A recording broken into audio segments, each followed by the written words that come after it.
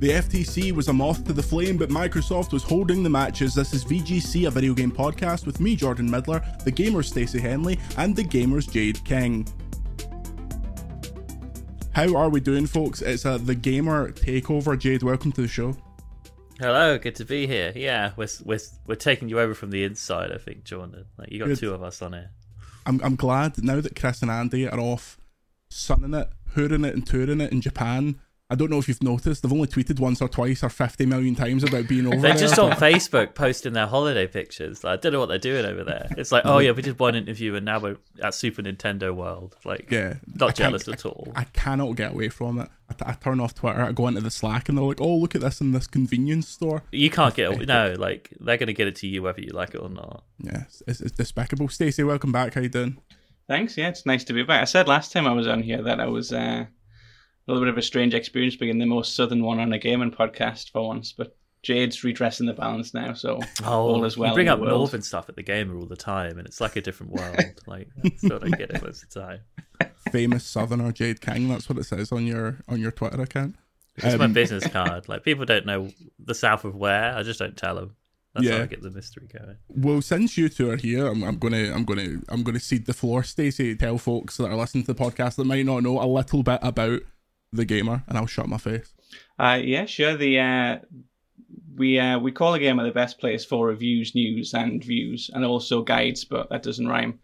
But yeah, I guess what I would say the best thing about the gamer is we have a lot of big personality-led pieces. We do a lot of reports. We try to get a bit of a different angle on things. We try to look at the personality behind games. And I know we look kind of what VGC does, very news-led, finds a lot of breaking stories and news stories. We try to do a similar thing from a feature and opinion point of view. We try to offer something that the industry doesn't have enough of, with some fresh opinions, some fresh voices. We have a very global staff, staff from India and Singapore and all over the world. So I think that's who we are. We're a lot of voices collected together. Very nice. And you seem to be a good place for younger folk to get in the door, because every time I'm at an event with a person from the gamer, it's like I'm at a fucking creche, because they're all about 15 years. Yeah. Yeah, it does feel a bit like babysitting at times, but no, there's not a lot of, you look at the biggest sites in the world, and very often someone will leave one of those big sites and they'll get a new job at a different big site, and that's normal because these people are very good at their job, so the bigger sites want to hire them. But it can be hard, I think, for other people to get in the door, especially people who have to work remotely because they live in a place that isn't either London or New York or San Francisco or something like that, but also just don't have as much experience as some other people. So for some people, I think we are there's people who've left us and have gone on to work for some of the biggest sites in the world. Obviously, I freelanced at a lot of big places before I came here. So I like people who are listening who are well into the industry will know places like Into the Spine and Start Menu, who are really the first start for people just to get their first commission, just to get their first piece of writing about gaming that exists. And I like to see us as the middle ground beyond that.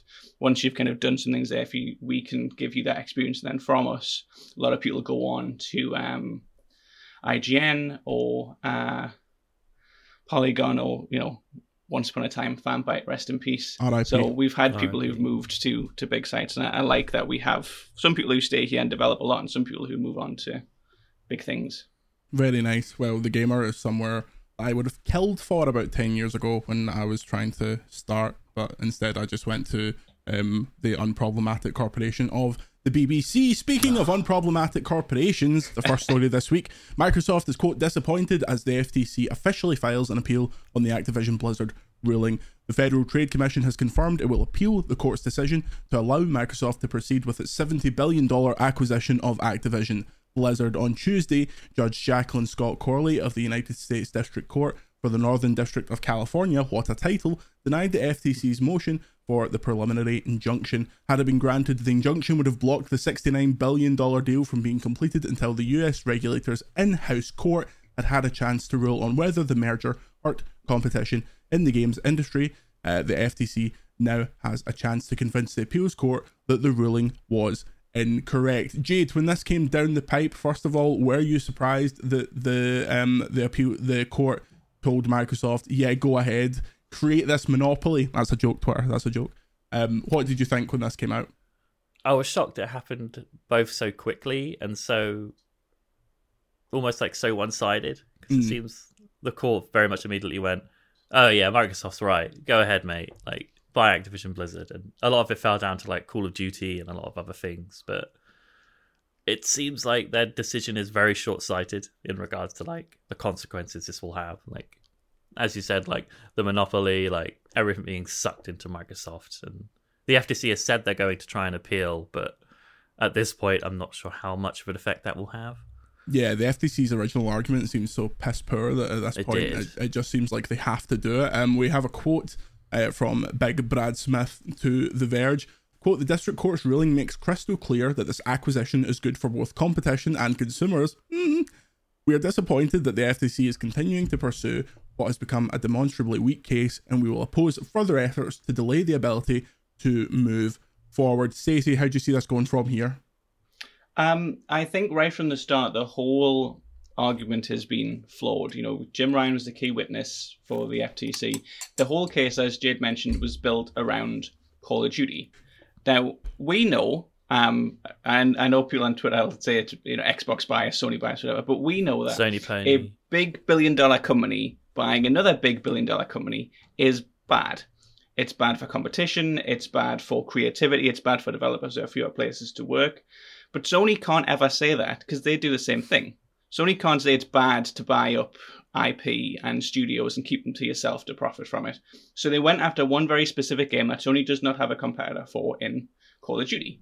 It's the biggest game. It's the most casually recognized game on the planet. Probably even more so than Mario and Pokemon. You know, your mom knows what Call of Duty is. It's like FIFA tier kind of stuff. Yeah, absolutely. There's people who buy PlayStations and they just play Call of Duty and FIFA.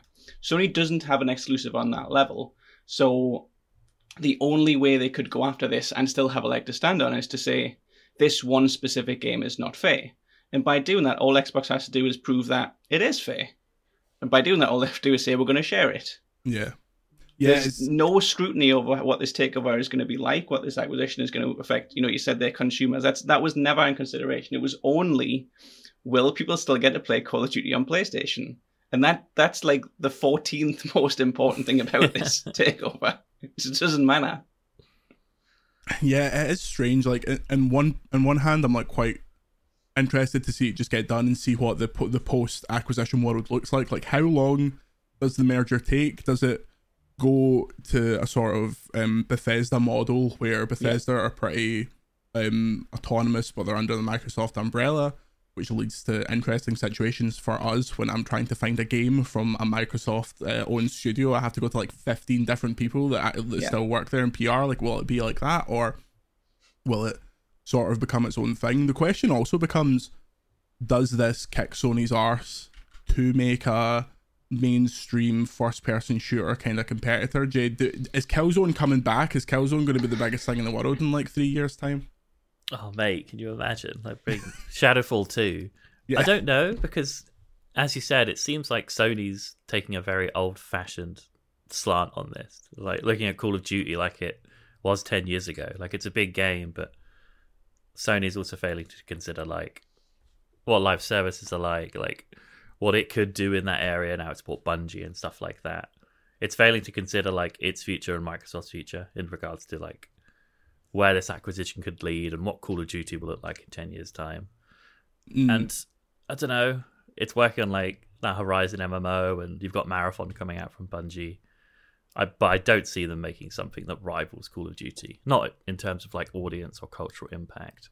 It also makes you wonder if they started working on like a COD killer, or not a COD killer, a COD equivalent. By the time it comes out, there could have been another complete shift. Like, we see this a lot with all this, that's exactly it. Yeah, all this stuff that's getting Suicide Squadded, for lack of a better term, where it's coming out with all these live service accoutrements, and people are like, I mean, maybe a couple of years ago, but surely you have to be projecting what the next thing is going to be. I mean, that's probably why Factions was delayed, because it was Suicide Squad or Avengers or Gotham Knights or Destiny or whichever one you want to call it. Yeah, especially when the Last of Us IP is so rock solid for them right now. To put out something that would weaken it like that would be a strange follow-up to where they are at the minute. But yeah, it's we will see. I wonder if this makes Microsoft, or if Microsoft goes in a different direction and they're like, okay, we need to do some kind of fan placation stuff. Let's get a new Spyro going. Let's get a new Crash going. Let's dangle this stuff in front of them. Let's get a new fucking Tony Hawk going. Let's get 3+4 remake happening. But it'll be a while until we see that and more of Activision's potentially classic games. But you know what's the problem with classic games, folks? 87% of them critically endangered, it's claimed. The Video Game History Foundation, in partnership with the Software Preservation Network, has claimed that 87% of classic video games released in the United States are, quote, critically endangered. This study took a sample of games released prior to 2010 and found that only a small fraction of them were still in circulation from re-releases. So this means you can officially buy them from digital storefronts or physical collections. This isn't, you can go into your local game station in the Paisley High Street and buy a Game Boy game. That's not really what it means. A sample of Commodore 64 games tested found that only 4.5% of them were still purchasable on a modern digital storefront. For the Game Boy family of systems, this was only 5.8, which was significantly higher prior to the Wii U and 3DS eShop shutdown. Quote, imagine if the only way to watch the Titanic was to find a used VHS tape and maintain your own vintage equipment so you could watch it. Stacey, what's your thoughts on classic games and the general terrible state of preservation? Yeah, I think the big thing for me is that it has always been on the consumers themselves, you know, that Titanic metaphor.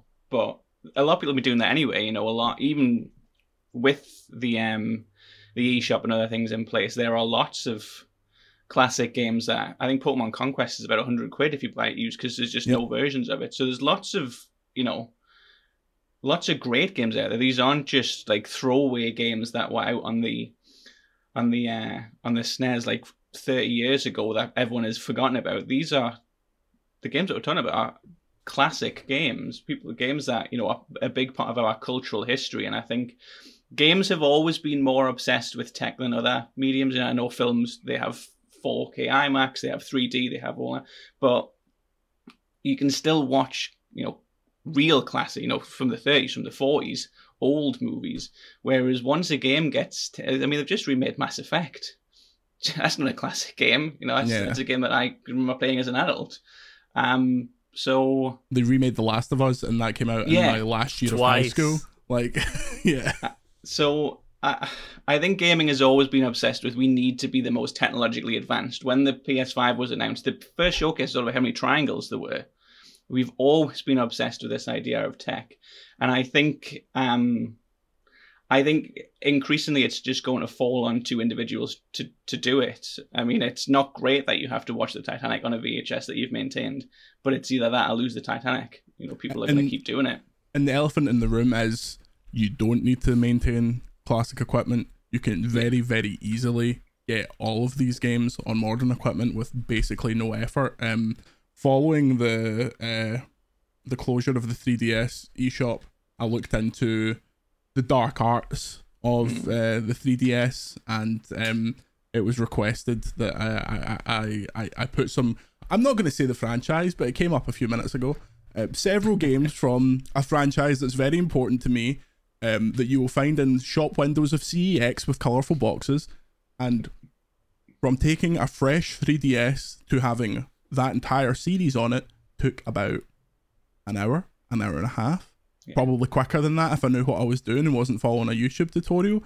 So you don't need to go and buy a copy of Animal Catcher Game Green at CEX for £300 or hope that your cartridge still works, because you can very, very easily get those games. Jade, do you have a collection of classic games, or are you in a situation that I feel like a lot of people our age are, where they move about and they can't be hauling fucking 200 PS2 games from gaff to gaff? I think I grew up where I was trading games in constantly to buy new ones. Same. So it wasn't until like my second year of university where I was like seeking out specific series on like PS1 and stuff. So I have a decent amount of stuff, but I'm not the kind of person who's like hoarding stuff deliberately. But I think that's the problem. Like, a lot of that stuff is forgotten to time because of the way games work. Like, you're always trying to buy the next thing, or something's always being remastered or thrown in your face by a publisher or a developer. So there's no incentive to keep those old games around, and I think that's a big part of the problem. It's just weird how, like, some series are so, like, some publishers are so utterly reverent for all their old stuff. Like, I feel like Capcom does a good number in a lot of their old shit you can buy now, even if there's some weird kind of side games that maybe a couple of PS1 RPGs that never really made it. But then in some cases, it's just impossible. And I don't know what the solution is, because, I mean, I suppose the Virtual Console was a good solution for a while because they seem to get quite a lot of stuff on there, but we saw how quickly they're willing to just be like, nope, we're done with this, and when we go to the new console, we're going to have this subscription service. Like, what is I think the more important question for this piece here, this piece of research from the Video Game History Foundation, do we ever get a provision in the DMCA, Stacey, that after a certain amount of time, a game can be shared publicly, 25 years or something like that? It just becomes part of like archive.org or something like that? I think, going briefly back to the FTC case, we've seen pretty obviously recently that the legislative bodies just don't know about video games. This is just not a thing they understand. I think it's, as you say, we grew up kind of playing these games. We're probably the first generation, I would say, of adults who grew up playing video games where it was kind of known. I think people who are older than us probably got into it as kind of older teenagers and things for it to be, you know, this big identity that it is now. So it might be that that's kind of slowly changes as people who are more well-versed in technology go into positions of authority and power and can change these things. But I just think right now there's not a legislative body that is educated enough on video games to understand all of the complications that go with them, who understand the culture, understand even just the language that is used around games, you know, from remakes and reboots and ports and remasters and everything. Unless you know about video games, unless you regularly play them and experience the culture of them, you don't really know the difference between a remake and a remaster and those types of things. So I think ideally I would love to see that be the future, but I don't think legislation is there. And also we've seen Disney's protected its own copyright for over a century by completely changing the rules. And there are companies in, you know, a Sony, a Microsoft, they have the kind of pull that Disney have to be able to just change the law as and when they kind of feel like it. Especially on a front they'd be united on. They wouldn't be fighting each other. Like with the acquisition, they'd both say, don't steal our games. So ideally, I think that's the best solution, but I don't see it happening. Yeah. Especially when it like benefits those corporations to go against what would be good for preservation. Like if they're in like Nintendo and the Virtual Console, they can remove what was once really good for preservation purely because they can make a subscription service and sell those games to us again. That becomes the incentive over like caring about the medium's like artistic meaning. Yeah. It's also ludicrous. Like, take for example, unrelated to what I was previously talking about, the Pokemon franchise. That is one of the, in fact, not even one of, it is the most successful media franchise in the history of the human race. And some of those games you can't even play anymore. Yeah, like, it's crazy. If you go back a few generations, the Pokemon Company will not sell you them anymore. They will make you like get one of the millions and millions of pre-owned copies. And despite how many millions the Pokemon franchise always sells, just raw copies of the pre-owned games are super expensive, so much more expensive than any other franchise of that size. Like, you look at that those old GameCube and DS games. Like, the demand is so high because you can't get them anywhere else. It's absolutely ludicrous, and you'd think like, so they put the Game Boy games on the Virtual Console for 3DS, but the fact that I can't pick up my Switch, and I know it would be a bit awkward because of the dual screen stuff, but let me tell you, dual screen games from that era look pretty good on a Steam Deck. I'm telling you now, it's not that big a deal. They look totally fine. So the fact that I can't pick up my Switch and just buy those games is absolutely ludicrous, but I'm sure they'll remake and remaster them for, I mean, we're coming up on the 30th anniversary, so we'll get another Kanto remake. I'm sure. Let's Go 2. Oh, mate, I want Let's Go Johto. I know, for right? Let's Go Johto. But we've just got Pokemon Sleep and the Scarlet and Violet DLC. Full review of Pokemon Sleep coming soon, I am sure. But you know what else might be coming soon? A third Star Wars Jedi game. Respawn Entertainment is apparently hiring for it. The EA studio is seeking to hire a principal game writer and a senior VFX artist to work on new content for the action-adventure series. Notably, the listing lists Unreal 5 experience as a big plus. Stig Armisen said shortly before the release of Jedi Survivor that he would like to make a trilogy of games, and if anyone listening has completed the game, that seems pretty obvious. Now, me and Stacey are on the opposite ends of the Star Wars Jedi Survivor club. Stacey, notable hater. Me, notable 7 out of 10 of Cal Kestis. Stacey, third game seems obvious. The way that game wraps up, it basically says, come on back for the third one. Yeah, I think so. I mean, I'm not a... I gave it a 7. I didn't hate it, but it wasn't my not my favorite game of the year, definitely. But I think there's 3 parts to this. Professionally, just in gaming, it is always good when a single player series there's not a lot of microtransactions. It's not a battle pass. It's not a long running thing that milks money from you. You buy it and you have the whole game. It's always good when games like that do well enough to get sequels and threequels. And I think if I was going to list most of my favorite games, they are all sequels. They're all games that take the foundation. Red Dead Redemption 2, Mass Effect 2, Tony Hawk's 4, even Pokemon. My favorite Pokemon is Gold. So they're all taking games that exist and build on them. And you, without wanting, it's been out a little while, but without wanting to spoil it, yes, I think the way it ends, it sets up very interesting for the next one. On a personal level, it's not a game that I'm going to be really excited for when it comes out. If I'm not reviewing it, I probably won't even play it at release. But I am glad they're making it. And I think my problem with the first 2, especially Survivor, actually, is I felt it was, let's do a Star Wars video game. And that's kind of where a lot of the thought stopped. It was, this is, wall running is a video game thing. Let's do it a Star Wars way. The way the second one ends, I think, sets up, there's going to be a lot more, there's going to need to be a lot more thought in the third one. Yeah. I'm trying not to spoil kind of where it ends and what happens with it, but I think there's a bigger opportunity for them to explore the idea of being a Jedi and that kind of thing. So yeah, especially the era they're getting into, like in the Star Wars canon. Like, although I'm of the opinion that it was really cool when so much of that era was like shades of grey, and we're going to get to the point where every single they need to explain everything. Is going to that's Star Wars.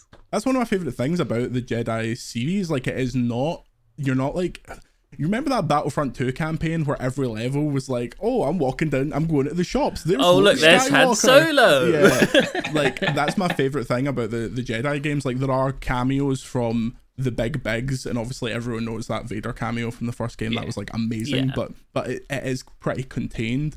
So yeah, I'm totally up for a third one, and I do agree. Like, I think it's brilliant that we still have these big single player games that are coming out at a bit of a clip, because that's the other thing that doesn't happen anymore, that these massive single player sequels take like 10 years at this point, whereas in a previous generation, Naughty Dog got 3 Uncharted games and The Last of Us all out on one system. Like, that just doesn't happen anymore.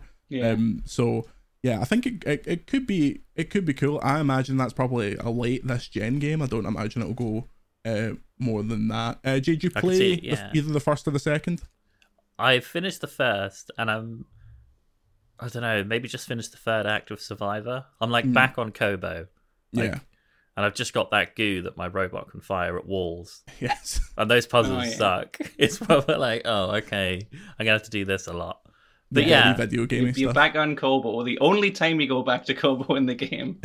But it's good. It's kind of buggy and ropey, much like the first game was. But its highs are high, but there's a bit of tedium in there. Like, I do agree with some of the points Stacey had. I do wonder what direction they go if they blow the kind of open worldy levels, if they do like more of those, or they just stay with a kind of similar. Because when I previewed the game, and we played that first kind of open level, the way they were talking about it, I was like, is there like 5 or 6 levels of this size? And the answer is there is none of this size. That the rest one, of them right? were much smaller. Yeah. So I wonder what direction they would go with that. But I think the story's really solid. Obviously, Cameron Monaghan's great. I really want them to actually do something live action with him. Close personal He'll friend show Cameron up in Monaghan. something. Yeah, he's a shorter gentleman than you might expect. I mean, everyone's a shorter gentleman to me, but when I met him, he was more petite. Petite's a bit insulting. He's coming to Scotland this year, so I'm going to try and track him down to be on this podcast. But like, tell me about the third game. Like, why are you so short, mate? Yeah. Why are you so short, by the way? Do you want to do an interview on this podcast? He smelled immaculate. Anyway, next story. All-female Final Fantasy 16 musical has been announced. Get me over to Japan. The show will be performed by the all-female theatre troupe Takarazuka Review. Tickets for the show will go on sale in April. The performance will take place in late 2024. Have either of you played Final Fantasy 16? I have. Jade is the expert for the game. You certainly have. I was commiserating with you during the review process, being like, this game, sometimes this game is like the hypest shit ever, and other times I'm like, It's like, yeah, it's proper. The highs in that game are like the best the series has ever been, and then there's some like proper dog shit side quest stuff that is just so dry. Yeah. What do you think about an all-female musical review of Final Fantasy 16? I'm down. They did something similar for like Nier Automata, like back in the day. Like Japan loves like taking these game stories and adapting them in ways that you wouldn't expect. But this could be a lot of fun, I think. Yeah. Super over the top and ridiculous. Oh, Lucy James, friend of the show, said on Kind of Funny, it'd be great to see the icons on stage, like how they're going to represent those. I hope they're big. Can you imagine? Big puppets. Like massive screen filling puppets. But I wanted like Godzilla costumes, like having people like bounding across the stage like You'd kaiju. think it would be like The Lion King or Warhorse, that kind of thing. Yeah, yeah, exactly. like the people holding stuff up. Or like the Pokemon musical we all remember from the late 1990s. Bring that back. It's a Pokemon musical? Oh, have you not seen the Pokemon musical? No, as you say that, it just reminds me of the SpongeBob musical. I can't picture the Pokemon musical. The Pokemon musical ran very briefly in the late 1990s. It starred Andrew Rannells as James, who went on to be in the Book of Mormon and a million other things. This story is from Kotaku, and if you look, they had like full big costumes for like they had a massive life-size Venusaur on the stage, and the baddie was like a special version of Mewtwo. The whole thing's on YouTube if you want to watch it. I'll be checking it out now. It's deeply shocking, but I think that should be the next thing on the docket. Apparently there was a Final Fantasy X Kabuki show as well, which is cool. That would be hype. Square is going really hard on Final Fantasy 16. Like they must just be like, okay, let's bread all of our Western games and Western adjacent games have went to shit. Let's get bread and butter stuff here. Let's just go hard on Final Fantasy. What's your thoughts on Final Fantasy, Stacey? You get any interest in 16? I have the most boring Final Fantasy opinions in the world because my favorite is 7. Hell yeah. I think the rest of them are kind of okay. You're in safe company. It's fine. I am. No, I'm not finished. I don't know how far through I am. I like that there's Geordies in it. That's kind of been my first reaction to it. Is a couple of Geordie accents in there. Gav. But yeah, it's just. It's enough of a character action game, which is what we call them these days, that I'm interested. But it's not kind of, because they're kind of probably my favorite type of games to play more than the open world stuff, more than the RPG stuff, and we don't get enough of them. So to have Final Fantasy say we're doing this and then kind of only half do it, and I know once you get more icons or powers or whatever, then you get more attacks. That I know that I'll kind of get there eventually, but I've just been in and out of it. Probably isn't the best way to play, but it's also like a 45-hour game that I'm not that interested in, so it's who I'm going to play it. Fair play. And finally, before we take a break, I've got some terrible news. Gex and Tomba are coming back. For whatever reason, Limited Run has decided to bring out remakes / remasters. It wasn't entirely clear of Tomba and the first 3 Gex games. They're coming to modern consoles. Jade, you said yes. Was that for Gex or Tomba? Both. It's like they just went on a bender and bought like loads of rights to old games, and now they need to remaster them. But then that's Clock Tower, El Shaddai's coming back. the Gex games aren't good, Well, yeah, but they're interesting enough that I'd love to see how they're translated in the modern era, because those games are like pop culture relics. And Tomb I hope all the references are completely unchanged. Like, I Me hope too. it is completely inscrutable to anyone that wasn't alive in the late 90s. I want them just referencing Seinfeld in the dialogue, and just like Yeah. no one knows what they're talking about. Stacey, you're a 90s child. Did you have any affection for either of these? Yes, for Gex, I am not as much for Tomba, but I think one of the things that I've always noticed working with Jade is Jade just has an incredible depth of knowledge of the weirdest games out there. I do. I don't know if you Quite saw, embarrassing. maybe it's a month ago when GQ did that list of 100 best games or whatever. Oh, yeah. I voted And we for went that. through it in the Slack, like how many you played, and Jade had played 97 of the 100. Hell And yeah. two of the ones she Gamer. hadn't were Knights of the Old Republic and Dragon Age. Like, just real depths of crazy Dragon gaming Age and knowledge. Knights of the Old Republic. Those seem like. Do you not get copies of those when you sign up for the game? Or those are, I feel like there's an opinion piece about those games every Trust week on me. that website. I've like been gaslit into playing Dragon Age on multiple occasions, and I don't hate it. I think I grew up on JRPGs and stuff, so when it comes to Western fantasy, it takes a lot to get me. I'm gonna try with the new one. I'm gonna let that have its chance. Yeah. But yeah, I haven't seen Die Hard or The Godfather, but I've played some like niche PS2 game from 25 years ago. See, I've famously seen like no films. People make references to films, and I only get the references via like Family Guy jokes and shit like that. Yeah, Like, that's pretty much it. I was too busy playing video games to watch fucking Jurassic I was Park too busy or whatever. gaming to have seen like Eternal Sunshine of the Spotless Mind or whatever. Yeah. Don't have a letterbox then. No, I do no, now. I'm getting better. Films are just too long, and you don't get You trophies. doing them, so play what's the point? video games? What do you mean films are too long? They're too long. You're expected to just sit there and do nothing. I can't. I can't. I booked my Oppenheimer tickets, and I was like, "This movie's 3 hours long. That's yeah. a long movie." But I'm ready.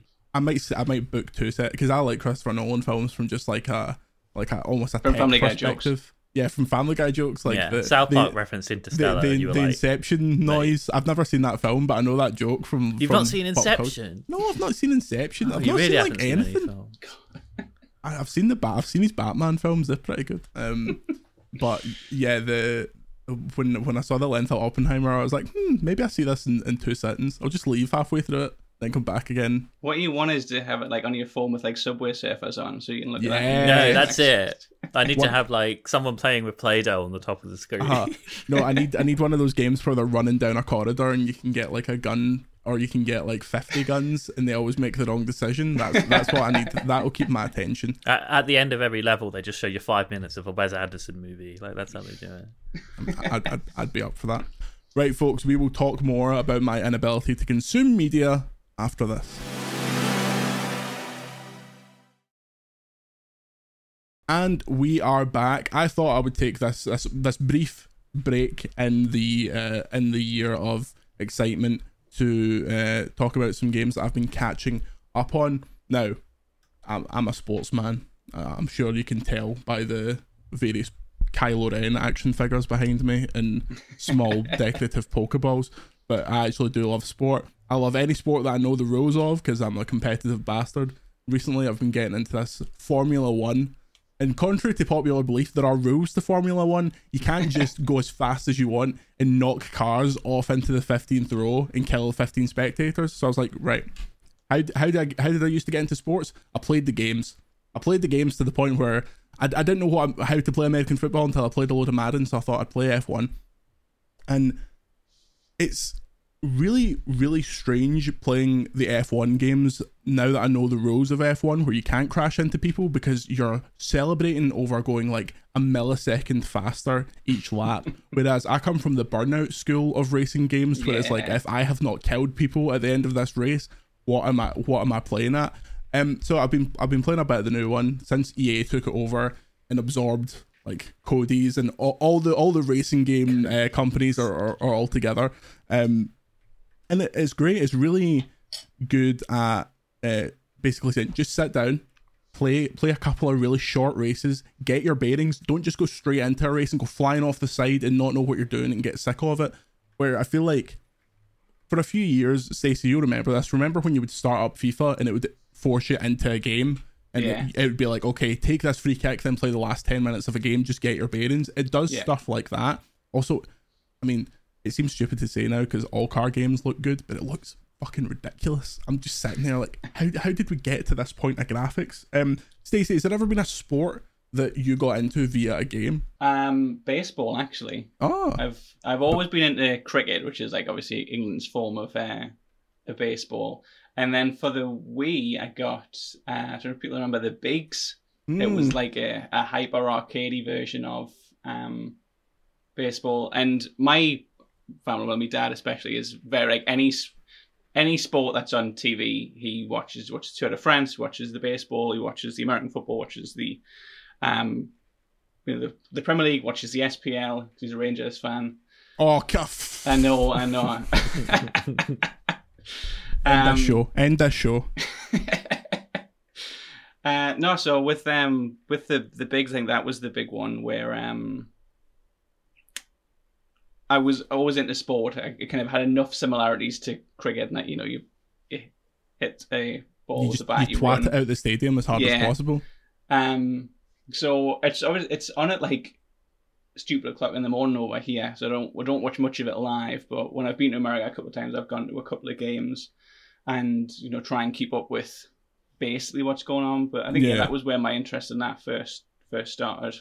Yeah, I was kind of the same with basketball in a sense, where I was like, I got during lockdown NBA. The current NBA was like £3 on the PlayStation Network, so me and my pal both got it, and we just played it to death, and that got me like super into basketball. Jade, you into any sports at all? Wrestling doesn't count, does it? Oh, wrestling does. That's the ultimate sport. That's sports entertainment. Yeah, exactly. That's probably it. I'm very boring when it comes to sports. Like, I did fencing when I was a kid, which sounds really Tory. Fencing? Yeah. Jesus Christ! Are you a secret Tory? No. Is this what we're I went because my mate went. The coach was a dick, so I didn't do it for very long. Should have stabbed them. Just what they're like in the South. Yeah, that's what they are. They kept. I didn't use my wrist properly, and he was like, "Mate," and he kept stabbing me. Like that's fencing, apparently. But no, wrestling. That's kind of it. Other sports like MMA are too violent for me. I don't like people actually hurting each other. Yeah, and then families into football. Like, who isn't? Yeah, what team's your family support? Loads. There's like Liverpool, Arsenal, Tottenham. It's a whole mess. Bloody fair weather fans. Yeah. At least I support Celtic. Stacey supports the Saudi government sponsored Newcastle team. She'll have to find a new team, I'm afraid, because it's problematic.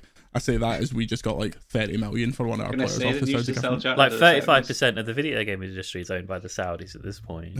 Exactly. That's true. Yeah. If I ever get invited on a press trip out there, my answer will be no. I don't think we're welcome. So no. I think this podcast is pretty safe from them. So yeah, I've been playing a lot of that F1 game, and Silverstone, the British Grand Prix was on at the weekend, and I was sitting watching that, and it really sickened me because I started recognising turns on the virtual course from watching it. Oh, like the Gran Turismo movie. Exactly like the Gran Turismo movie. Gran Turismo. F1's better than Gran Turismo. That's a 3-star game.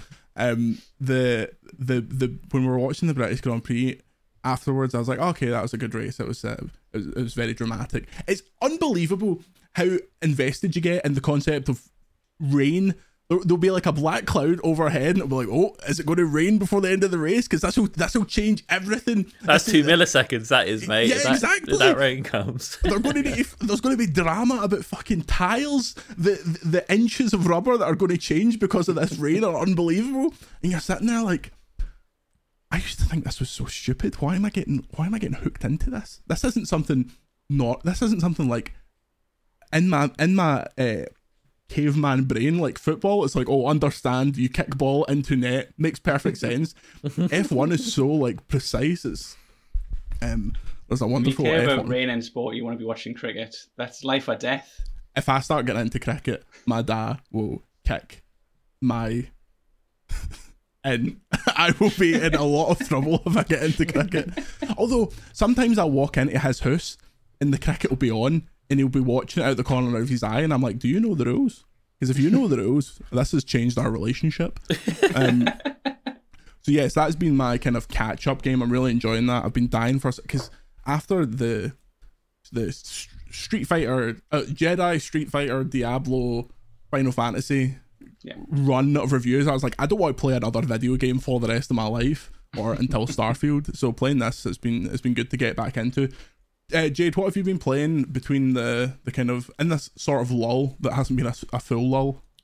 Yeah, you are right. It does feel like we're in the calm before the next storm. I've been playing a very current game called Final Fantasy 13. Oh, Like I fancied revisiting that after 16, and I'm enjoying it way more than I thought. Even if that game is like, oh my god, it's a drag and it's super linear. But oh yeah, the corridor simulator. It's yeah, like running through the most beautiful corridors you've ever it's like seen in your anime life. corridor simulator. But aside from that, I'm playing Amnesia: The Bunker, like slowly, but I'm not too much of a scaredy cat. And then finally, at the request of many people at the Gamer, I'm digging into Paranormal Sight, which is a game that's a great not a game. lot of people have talked about, but it's quite like a wonderful, spooky little narrative adventure. I don't know, Stacey's probably better at describing it than me. Stacey, tell us more.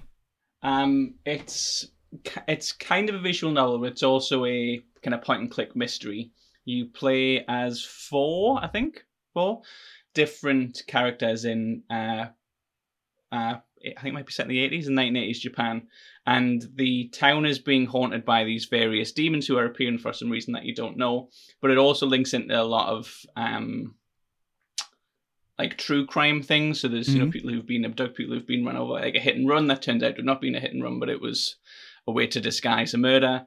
And it's there's a bit early on where there's like a puzzle and there doesn't seem to be any solution. To solve it, you have to go into the game's actual settings and play around with it, a bit like Doki Doki Literature Club. It's not that far into kind of the meta of it, but it kind of, I think a lot of people see visual novels as, not being games, and I think it really plays with, you will need to be involved and invested in, investigating this.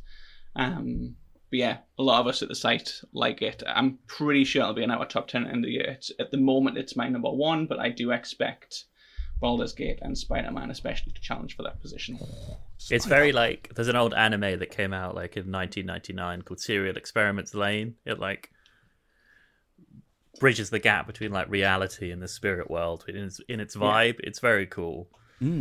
I'm not far enough into it at all. Like I've literally just started it, but I've told myself I'm going to like chip through these shorter games before the next big thing comes out. Or Exoprimal, Capcom's masterpiece. This week. Exoprimal fans in the chat. Yeah. who's on Starfield for you lot? Has that been determined? Ben Sledge is responsible. I didn't want to like burn myself out on reviews again, so I was like, Ben, here is Starfield. You have a young child. Have fun with this one. Guess what idiot at VGC is on Starfield? Is it you? That is me. I'm excited for that. That recent gameplay showcase has like amped me up. That game looks pretty good, right? I could not stop thinking it. Like I was getting excited about that game after that showcase in a way that I've not been excited about games since I was like 13. Like I could not stop thinking about it every single day. And obviously it won't be that because no game's ever that. No, it's going to be bollocks because it's Todd Howard. But... yeah, it's going to be pish. 3 stars VGC. No, it'll be good, but it's been long enough. Like, Fallout 4 was like 8 years ago now, give or take. I'm ready for another one of those games. Oh, me too. Someone who didn't play The Outer Worlds either, because I didn't really get along with it. The graphics gave me a headache. I'm kind of like, okay, give it to me, Todd. Like, I am ready for this game. You mentioned anime there. I never even put it in the runner, but I meant to. Despite being a noted anime hater, I went to an anime convention at the weekend. Oh, you okay? It was first of all, I went to the wrong hotel, which was a good start. There was 2 Hiltons in Glasgow. I was unaware of this, and we went to the fancy Hilton, not the Hilton DoubleTree. So we parked up, went into this like beautiful hotel. The person I was with was dressed as a character from Demon Slayer. So when we were both stood there, just like, where's the ballroom? And she went, are you sure it's this Hilton? And when she said this Hilton, implying that there was another Hilton, I was like, oh yeah, definitely this one, while I frantically looked through my emails and realised that we were at the wrong one. But we eventually got to the correct Hilton and knew we were there because there was 1,000 people dressed as the exact same character as she was. All these people with a green and black kimono thing on from Demon Slayer. I was like, okay, here are the people. And it was fun, but the real problem was we went to this back corner of the place and they were selling Japanese Pokemon cards. And the woman was like, these packs are £10 a pack, or you can buy a box for £185. And I'd like to publicly confirm that I did not buy a box for £185, but the amount of time I spent thinking about it made me quite sick to my stomach. I've been in Tokyo and almost bought a GameCube. I didn't need one. Yeah. I'm pretty sure one El Capitan Andy Robinson bought a GameCube for like £14 last night. He was Orange one? Yeah, he put it on Twitter. He was like, does this work? Japanese Twitter, does this GameCube work? And I was like, mate, you've got about 50 of them. Why do you care if it works? You gotta plug it in, mate. He's got one of those bloody Panasonic ones, like the mirrored reflexive ones. Like, man's got too much money. It's only 14 quid to be fair. Too much money. If you've got 14 quid to spend on a GameCube, you can give me a fucking raise. You can't be buying a GameCube. Exactly. But yes, the anime convention was good fun. It was quite, because obviously that is a side of like geek or fan culture that I'm not really into. So it was cool watching people and be like, I don't get these references, but you are so into this. And I imagine it must be reflected when you see people that are like super into games and that's not your thing. So it gave me a bit of appreciation for that. Stacey, what have you been playing? Anything good? I have kept up with Diablo, so I'm kind of slowly trucking through that. I have not been into Diablo before that much. I'm not going to kind of keep playing through every season and doing a new character and things. But making my way through Sanctuary, kind of clearing, leveling up, getting to haven't beat the Butcher, probably never will. So kind of working my way through all that kind of stuff. And I just finished Coffee Talk 2 last night. I loved the first one. I didn't think the second one was as good.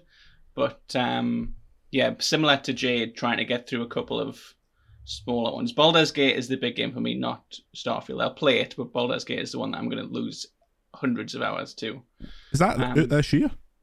Oh, yeah, it's like right next to Starfield. On console, it releases the same day as Starfield, so I will be playing it on console. Are you taking the piss the same day? I really want to play Baldur's Gate 3. The PC one moved up the month before, so that's August 3rd, I think. Christ. So most people will play it on PC, but on console, it's, I think, September 5th and Starfield is September 6th, so maybe it's the other way around. But it's not on Xbox, so that's another wrinkle Weird. in the whole exclusivity thing. Yeah. I mean, all I know about that game is that bear sex thing that came out the other day, and I was like, oh, okay, fair enough. It's just Dungeons and Dragons. If you're into Dungeons and Dragons, it's a big deal, but if you're not, then it's impenetrable. Yeah, Right. I'm gonna play it because it feels like a game I would really enjoy, but it going up against Starfield just has me worried. It's gonna fall into the ether immediately. I have spoken to a lot of PR pals recently who are preceding stuff for September and October, being like, mate, we know you're on Starfield, but can we talk to you about this now? Can we give you the information like 3 months ahead of time? From Starfield, because like nothing is going to touch that thing. And Sorry, like, Skull and Bones, if that's actually coming out around that time. I will drop everything now for Skull and Bones. That will be my moment to shine. But no, it's going to get to the point where I'm going to set an out of office being like, I'm doing Starfield. If you know me well enough to have my phone number, you can text me. But apart from that, do not talk to me about your game. Speaking of games, I thought I would resurrect a game show that we played on the Overload podcast, God rest it, before we were fully cancelled for reading out the Queen's death announcement as Jim Ryan. Now, this game, fans of the Football Ramble, also on this great podcast network, may recognise the format, but I will read a series of clues pertaining to a video game, such as the release date, the Metacritic score, etc., and you two have to guess what it is. During each clue, you will say stop and then give me your guess. You cannot guess again until the next person has guessed. Do you understand? I do. I think we've established Jade knows more about video games than I do, but sure. Oh, you put pressure on me. Okay. This game was released in the UK on the 27th of March, 2015. Any guesses so far? Do you get a guess per clue if we guess? Yeah, per clue. You get one per clue. Say stop and then give me your guess. Now you can't guess again until the next clue has been read. Stop. Go. Is it 20 out of 5? Incorrect. Stacey is frozen out until the next clue is read. Jade, your guess. Oh, I don't know. Stop. Yeah. Is it Dark Souls 3? Incorrect. Yeah. This game has a Metacritic score of 92. God, it definitely wasn't Tony Hawk's. Yeah, not Pro Skater 5 with a 92. 27, probably. Okay, so it's good. Very good. 92. Although you know how these critics like to overrate things. Stop. Yeah. Is it Bloodborne? It is Bloodborne, correct. Yeah, well done. Yeah, I told you. Very nicely done. The next clues were going to be, at the time of writing, it's only ever been released on one platform, and it is the 4th game in a collection of 7 games that form an unofficial series. Bloodborne, the original, and the best. What a game. Still has a terrible frame rate. No matter what people will tell you, even if you play it on the biggest telly in the world, it is a difficult thing to watch. But yeah, that is. I'm gonna bring that back because people loved tweeting me after the old show and being like, I got that in 2 minutes. Harry and Danny are idiots. And while I do agree with that supposition, you've got to give people a chance. Jade, tell us what you're up to this week. Is there anything you'd like us to go and read? Plug your stuff. Tell us the gamer's terrible. Do what you like. Nah, the game is alright, you know. You can find me at Twitter at KonaYMA6. Not on Threads yet. I'm not that cool. I don't. You're not threading it up. No, I'm not. Question: no. Is that YMA6 a reference to Yumi at 6, the band? It is. So I was a proper pop punk kid. So Good. That's Yumi at 6, and the Kona is like a shortened anime character when I was like 13, and I just kept it. It's proper Good. Like angsty weeb teenager. I respect it. Stacey, tell us. You're the boss. Tell us what we're going to read this week on The Gamer. No spaces. I think across the site we've got obviously our Fable oral history that's coming. So we've got the first part out last week, second part should be out next week, and then the third part probably 2 weeks after that. If we'll keep up the same pace. Nice. This week Jade's had a lot of still mining the old Final Fantasy world. A lot of really cool opinions and things on that. I think that's probably worth checking out, especially if you want to get angry about Jade being negative about certain parts of Final Fantasy 14. And this is a niche one for you. I made up a way to add football, the Worlds game, into Dungeons and Dragons, and I have a guide on that that's going out on the weekend, some point, possibly even later today. So if you are nerdy enough to like Dungeons and Dragons, but sporty enough to like football, which I hope is quite a big cross section because this took me a long time, you can check out that rule set. Very nice, and that's relevant. I edited this piece and I did not understand it. Maybe that's a good thing.